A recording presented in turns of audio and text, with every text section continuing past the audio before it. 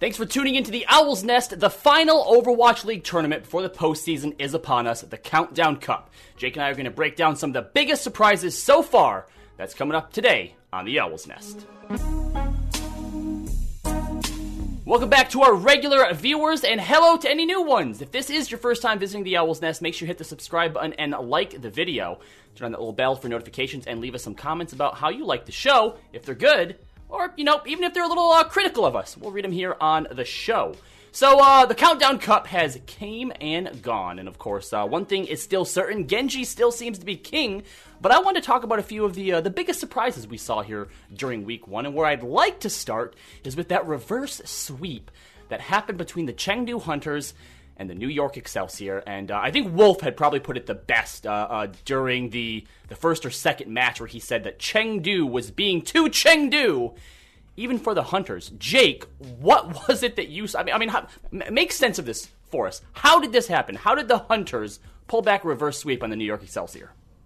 I mean, you got to give huge credit to Among on the Wrecking Ball. His performance, we know he's insanely good at this hero. It's like what he's really well known for, given the Hunter style. But I feel like after a match like this, you have to look at him as not only a big part of the Hunter style, but perhaps one of the main reasons that it is what it is. Because he's just so incredibly sharp on this Wrecking Ball. I think it's not about the stats or like his raw damage. He's just really intelligent at using the hero for its best purpose.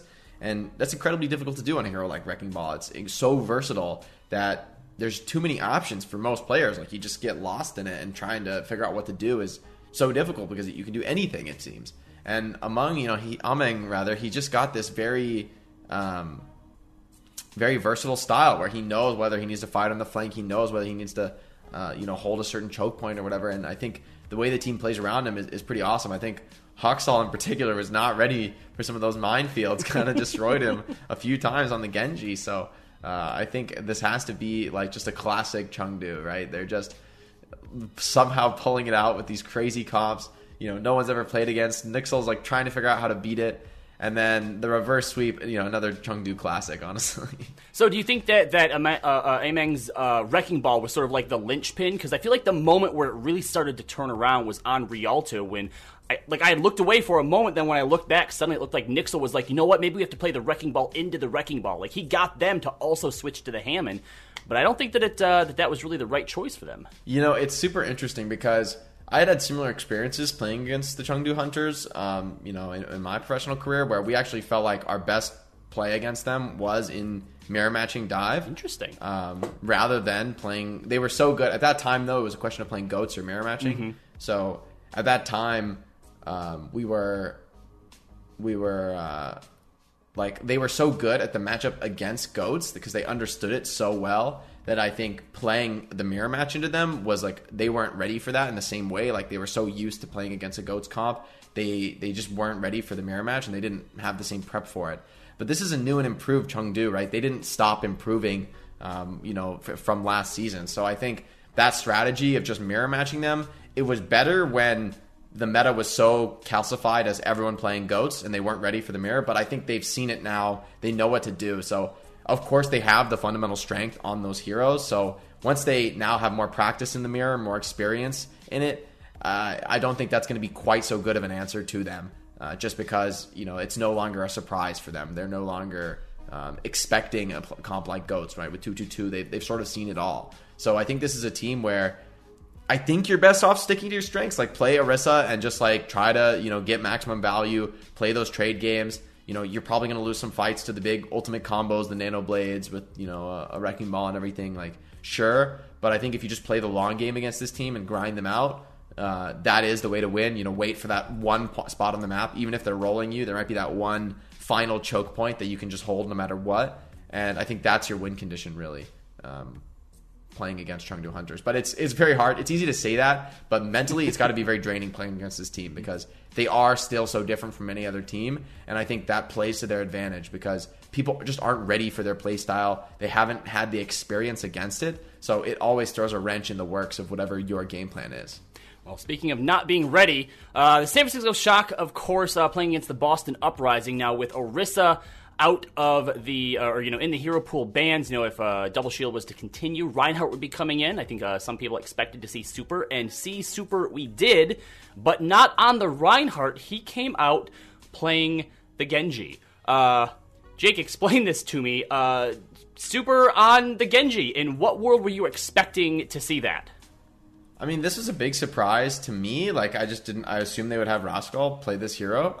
But I think Super played pretty impressively well, in my opinion. Like, I think part of it in this match in particular was that I really hated Boston's strategy.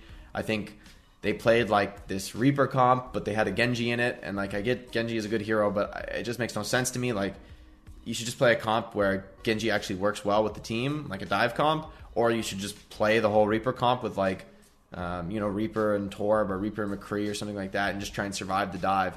But they just were in this, in my opinion, unhappy middle ground where their comp just didn't have anything that it was really great at. So Shock's dive just kind of did whatever it wanted and just controlled the entire map, and it just never felt close. So I don't think this was like a true test, as it were, of Super's Genji skill. Sure. Like, this was kind of an easy game. It was the Boston Genji Uprising, unfortunately. Sorry, not sorry. Yeah, but at the same time, I got to give respect where respect is due, and I think Super had a nice Genji. I think he played quite well, especially with the blades. Like, he had strong fundamentals on his blades, not overextending and getting big value with his team's dive. So I was impressed. Super, I remember back in the day on LG Evil and Bird Noises, we had some strats where we played like 5 DPS and a Mercy, on, I think it was like Hanamura attack to just trade kills and capture point A. And I think Super played Genji in that. So, I mean, he's always played DPS on the side, came from TF2 as a obviously everyone's a damage dealer in that game except Medic. So I think he was a soldier player back then too. So he has the fundamental projectile skill set that can make him good at DPS. The one thing he lacks, I think, is just that same level of practice as an Overwatch League player, right. Like a DPS main. But I think Super has always been a main tank who has flexed that DPS potential. So this is sort of, I'm surprised to see him realize that in the Overwatch League on SF Shock. What I'm really curious about is see if that is going to continue to be the case. I think with the Tayo pickup, yes. Probably signals that we might not be able to see that anymore. I would expect that either Tayo or Rascal is going to be on the Genji going forward. But it's cool for Super to have his day in the sun and really do a great job.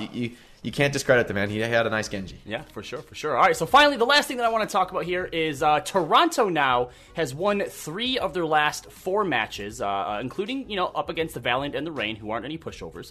So what do you think this means for Toronto? Do you think that they finally started to turn a corner here and, might start playing to the level that I think was that people expect of the roster that they have? Well, I think these Genji buffs have been amazing for agilities. I think he's one of, if not the best Genji out there. I don't like to say the best, but I do think he really is at that top level on Genji. He's so sharp on the hero. Really, really precise with it. Like, he's got a great projectile base, and I think there's other heroes that he's also particularly insane at. Like, I would say Mei is like the first thing I think of, actually, in agilities being like a freak of nature at that hero with just the icicles. He's so good at that. But I do think Genji is like definitely the tier 1 for agilities, and it always has been. It's been a hero that you don't want to play against him on. So the fact that he's in the meta and that the team can build around him and optimize for him, this is like the reason, this is the meta he's been waiting for, right? Is finally he can really flex his potential on Genji. And it's been a long time coming, right? Genji's not really been playable for the longest time. So honestly, I'm just happy for this team. They had big expectations going into the season, and I think you also have to shout out a player like Logix, who's come into his own, leaving the Overwatch League at one time, not having success on the original Florida Mayhem, and then now coming back in and looking like one of the strongest hit scan out there. So his Ashe looks top tier.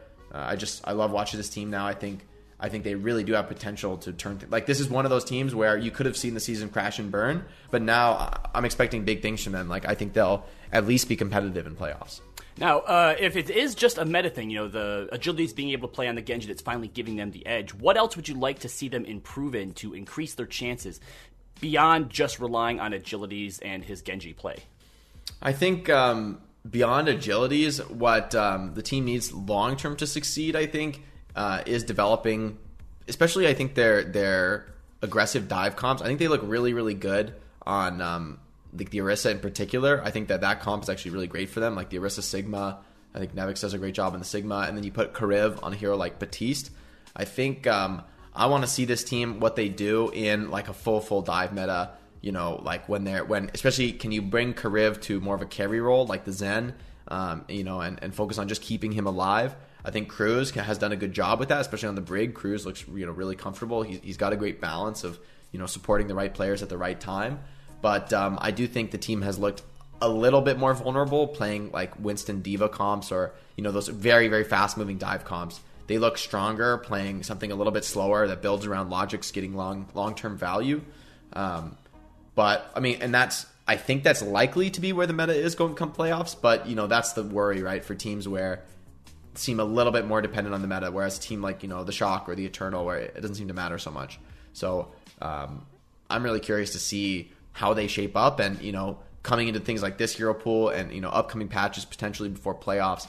How do they react to those things? Genji might get some nerfs, right? So you also could be in a world where you need to build on, even if Agilities can't play Genji, or maybe he can't play at all because it's double hit scan meta for Logic's and Surefour. So not can't play at all, but you get what I mean. Yeah. Like if he's not the right choice in a certain meta. So I think for this team, they've got a strong base now. They've got like a look that is good, and it's time to let's get another look that's good, and another, because that is what it'll take, frankly, to be in the top echelon come playoffs. The top teams in the world, right? They all have more than one look. You can't just beat them on one strat and think that's going to take the series. Yeah, well, I never got my Surefour Gladiators jersey, and I need a reason to pick up that Defiant one. So I hope that they do a little bit better here as we go into the end of the season and the postseason. That's going to be it for today, guys. Thanks for watching the Owl's Nest. Now, before you go, make sure you click that bell to subscribe to our channel.